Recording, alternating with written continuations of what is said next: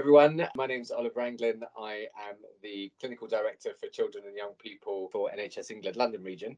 I'd like to welcome you to today's Ask About Asthma podcast episode, where we're covering a very important issue. How do we ensure that every child or young person with asthma is treated by an appropriately trained professional? And for the purposes of this podcast today, I'm joined by Jen Townsend, a general paediatrician and also the National Clinical Lead for Children and Young People's Asthma at NHSE. Jen, hello. Hello, Oliver. Thanks for joining me for this conversation today. Something that's obviously really important nationally. Why did you see this as important? What's your journey into this piece of work? Yeah, thanks. So there was a number of things really that kind of highlighted to me the importance of training and education in children and young people's asthma. The first was there was several coroner's inquiries where lack of education and training of healthcare professionals was recognised as a significant avoidable factor in the deaths of children with asthma. And then at the same time, there was two reports. There was the National Review of Asthma Deaths that looked at all deaths in the UK over a 1 year period of people with asthma in detail, and also the Healthcare Safety Investigation Branch investigation into childhood asthma. And both of those recommended at the end that children and young people with asthma should be cared for by a healthcare professional who had specific asthma training for children and young people. So this made sense, but actually there were no nationally agreed standards of what that training should include, what it should look like, and actually there weren't really any nationally approved training programs to meet those recommendations. So when this opportunity came up at NHS England to be involved in the development of appropriate training, I was really keen to get involved. What about you? Yeah, sort of similar in the sense of recognising that there was a bit of a gap. So my background is I'm a GP and then have various different clinical leadership roles. So one at borough level, one at sub-regional level in North Central London at the ICS. And then I also had a role initially as the Children's Asthma Lead or Clinical Lead for Children's Asthma for London. And it was the same sort of thing that basically we were trying to do all of this work around improving outcomes, and we were looking at service development and all that sorts of stuff. But there wasn't much around the training. And in London, we developed the London Asthma Standards. So this was a really comprehensive piece of work around what we think would be kind of the minimum standards across the whole system for care for children and young people with asthma. And we referenced in those frequently seen by a person with appropriate training.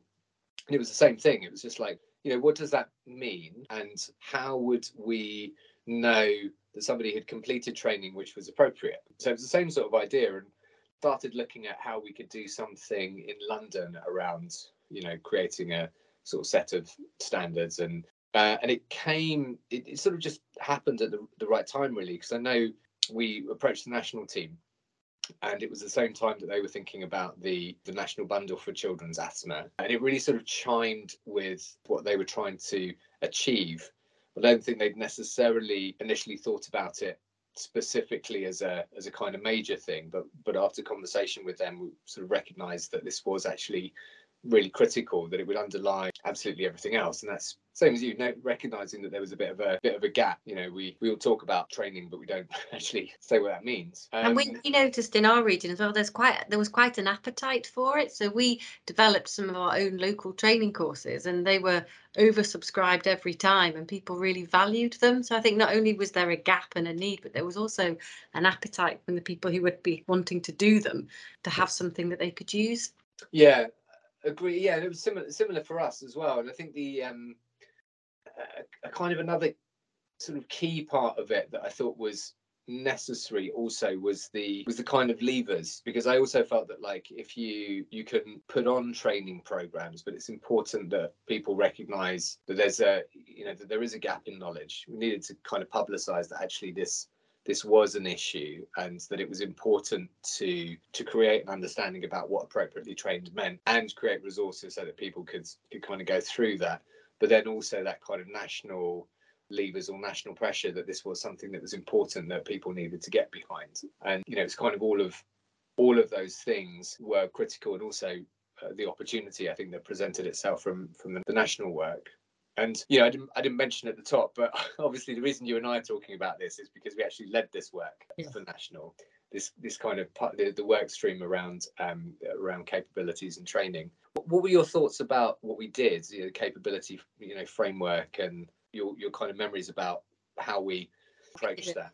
Well, I think the first thing we both agreed on was that we needed to have some kind of framework in terms of defining what the skills and knowledge were that people would need, so people were quite clear on what was being asked of them, really. And from that we sort of had to look at which professionals we were sort of trying to reach. And we agreed quite early on that we didn't want to just stick to healthcare professionals. We wanted to look at a much more holistic view of the child and all the professionals that would be involved in their lives. So we wanted to look from Cub Scout leaders to teachers, teaching assistants, social workers, right through every profession to your tertiary specialist respiratory paediatrician. So from that, we sort of built this idea of a tiered capability framework. So there would be different tiers of skills and knowledge that people would need, and this would be dependent on what sort of care they would be delivering to that child.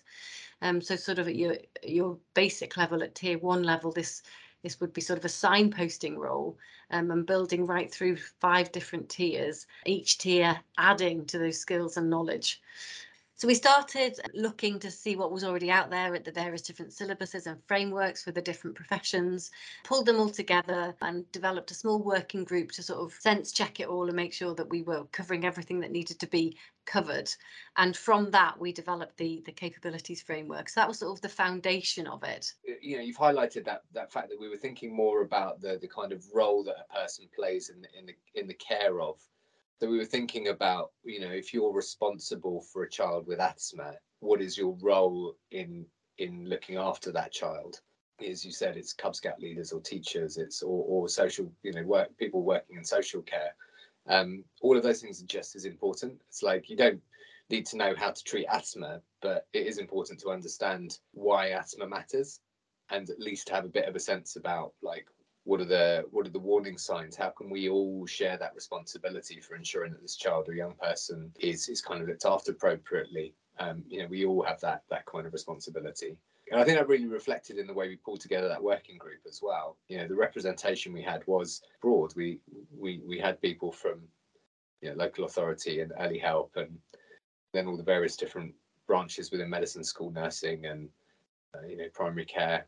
The Royal Colleges were all involved. I think at the end of that, we ended up with a really comprehensive sort of framework of skills and knowledge that people would be expected to have if they were to safely care for a child with asthma. And it wasn't just us kind of making it up. We put all of that work in, and then sort of circulated it. We took it out to everyone. To be honest, we took it all over the place and taking it to groups of asthma nurses and groups of emergency medicine doctors, etc., just to really sense check it.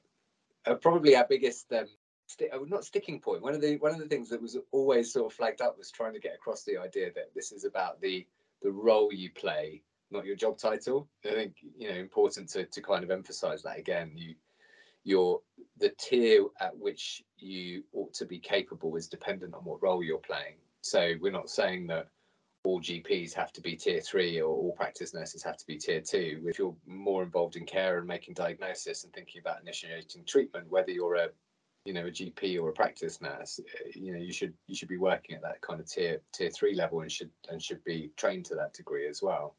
Yeah, because we thought that would keep it relevant, wouldn't we? Because there are some roles that evolve over time. So a practice nurse might start off at delivering care at a tier 2 level, but perhaps they would then go on and develop their own nurse-led asthma clinic where they would be doing more, and then at that point they would review and say, well, I probably need to be at tier 3 level of training here. Yeah, exactly. And we also recognize the kind of complexity as well. So we started by thinking about what the capabilities were. This was the kind of framework. But of course, once you have decided what the capabilities are, the sort of second part of our work was the training. It was like, now we needed a system of kind of creating training opportunities or products that would be appropriate. And that's where we moved on to. So, I mean, how did you find that? It's sort of a leading question because Yeah. we're slightly involved in the tier 2, but 100% in the tier 3 work. Yeah. Well, we started off, didn't we? So we wanted to see what was already out there because there was no point reinventing the wheel. And actually, there were some really fantastic e-learning courses out there that, with just a few little tweaks, could be adapted to deliver all the capabilities for a particular tier. So we started off approaching, we did all the courses that were out there and sussed them out. And then we approached the education providers of the courses that we thought would most closely align with the different tiers and the capabilities for different tiers. And actually, everybody, the various people that we approached, they were really supportive, really keen to be involved, and really happy to adapt things. So that was where we sort of started. But then inevitably, there was, particularly for tier 3, there just wasn't training programs out there that would cover it. Got involved at that point and worked with the Beat Asthma team that I am already involved with, and we built the tier 3 training program for that, along with lots of input from experts around the country. But at the end of that, we ended up with education programs for tiers 1, 2, 3 and 4 that was completely aligned to the capabilities, so that if a learner went in and did those training programs, they could be confident that they would have met all the capabilities for that particular tier. Yeah, we wanted to have a think about the kind of accreditation process. So for the courses that already were in existence or were created, the tiers 3 and 4, but also the opportunity for people to actually just do their own stuff. Locally, we kind of recognised that some areas would prefer to create or have locally developed kind of training within their area. So we also remember how important that was for us, looking at how what's the process going to be. So it was back to the Royal Colleges to talk to them about accreditation, which was absolutely critical for us. We wanted to have a kind of system in place so that other areas could look at our capabilities framework, design a training program for use locally, and then, importantly, have it accredited. Because this is the consistency that we're really looking for. It's not just training. We wanted sort of to try and find a way of getting good quality training that we could at least have some sort of sense was of a decent and consistent standard.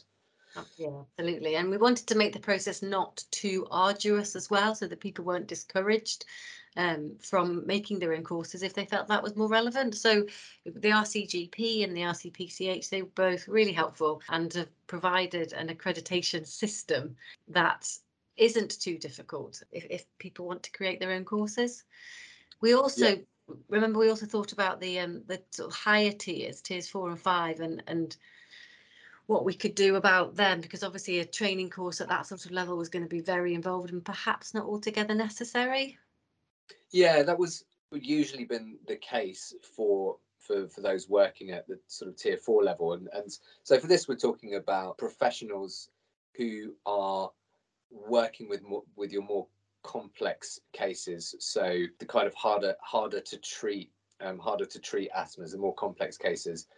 So we're thinking, roles, the people who would typically be performing that role would either be, respiratory consultants, children's respiratory consultants, or children's asthma nurse specialists. And the challenge I think that we faced in our conversations were that there was some very highly skilled people working in these fields who had done more than enough training in this area, but it hadn't necessarily been specifically a children and young people's asthma course. It would have been, clinical examination courses and postgraduate asthma modules that had been all age rather than a specific focus on children. And they've been doing all this work, sitting in with consultants and being supervised, and et cetera, et cetera. So there was all this sort of almost more of a kind of portfolio qualification that we wanted to recognize, as well as kind of saying, oh no, sorry, if you haven't done the course, it doesn't count. We didn't want to find ourselves in that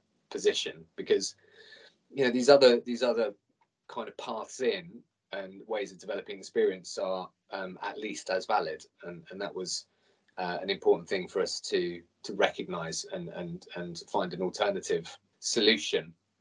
So that's how we came up with the the idea of the kind of portfolio element as well. And we developed a template, didn't we, so that people they can adapt it to their own needs, but it sort of guides them in roughly what might be useful in a portfolio of evidence for those various tiers. Yeah, and it felt like, absolutely felt like the right approach for those working at the kind of higher levels. And we needed somewhere to host all of this. So we worked with Health Education England, and they adapted their current asthma page was CYP and adults. And working with us, they split it into a CYP page and an adult page. And then the framework and the links to all the different education programmes and the portfolio of evidence have all been hosted on that page. And it's probably worth mentioning that the education programs with tiers 1, 2 and 3 are all available on eLearning for Health, and they're free of charge. Yeah, and I mean, so important for us. I think we really wanted as much as possible that this should be as accessible as possible. Hence, national approach, national body hosting in Health Education England, and then these free for users courses for tiers 1, 2 and 3, which will cover the lion's share of professionals that we're trying to access. And then with tier 4, still the options. You can do the online training modules, or you can kind of go through a more portfolio approach to training with internal sign off within your ICS. So really, I think it's great that this is available for free to everybody. I think it's so important that that's an outcome that's been achieved here. We've also been supported by CQC, haven't we? Because they've recognised the importance of it, and they will look to see that if an organisation is looking after children and young people with asthma, that they have done the relevant training as part of their assessment. So that's been a really important part of this as well. Yeah, really important to have all of these kind of organisations being aware of the importance of this kind of work and this long-term condition in children. This has all been done now. We've kind of steered that work with a lot of support from the national team and from professionals from all of the colleges and other bodies and organisations with an interest in children and children's asthma. But now we're kind of at that critical point. So we now know what appropriate training means. We now have courses which are the criteria for how well a person should be trained. The difficult bits now to come, Jen. I mean, what are your thoughts about rollout for people that are listening? Where do you see the challenges lie or the opportunities? Well, I think that the huge opportunity is the development of the ICSs, because they're going to be in the perfect position to know what's best for their population and their region, and hopefully will have asthma networks so they can reach all these different areas, let them know what training is, what's out there and how to access it, really. So I think that's going to be a crucial part of it. I think it is going to mean different things to different people. I think an individual might be looking at this and saying, how can I make sure that I am appropriately trained, and just knowing that they can go to the HEE CYP asthma page and that everything they need really is just on there. Is going to be really important. And I think, people that are working at the system level can work within the various different members of their network to make sure that this is taken up at a system-wide approach, really. Yeah, I think you're right. It's kind of understanding, the message I give to people listening is understanding how you can influence your area, your organisation, whatever it might be.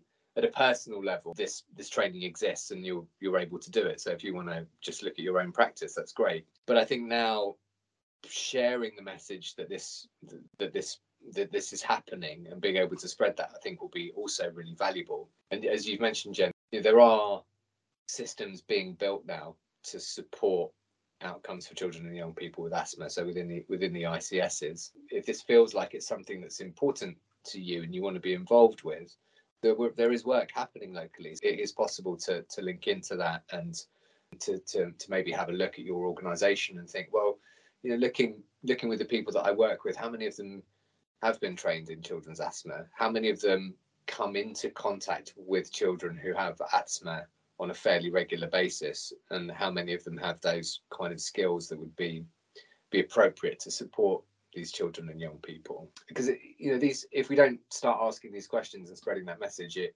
sort of gets lost. So I think anyone listening, has a role to play here and a responsibility.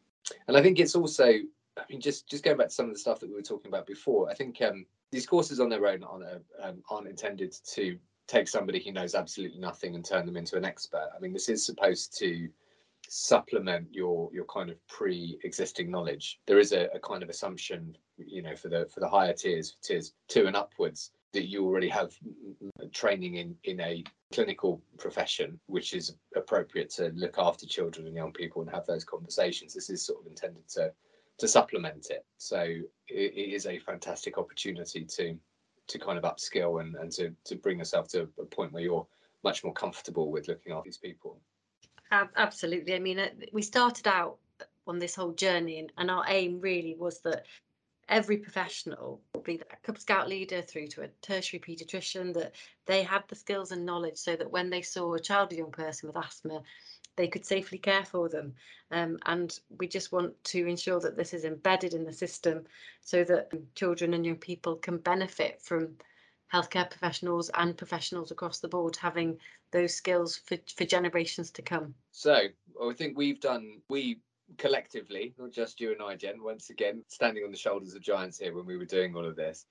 I think that, that kind of beginning piece has been done now. We've created the framework, the training's available, and now it's kind of over to everybody else to begin to utilize this and to change their system and hopefully to have these incredibly positive impacts on children and young people's care. So yeah, with that brings today's episode to a close. I'd like to thank you all for listening.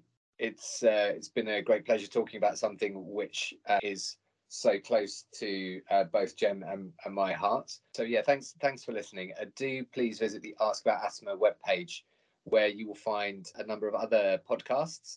And also the full schedule for the Ask About Asthma week with all of the other activities that will be happening across this really important week. So that's it. Thank you all for listening.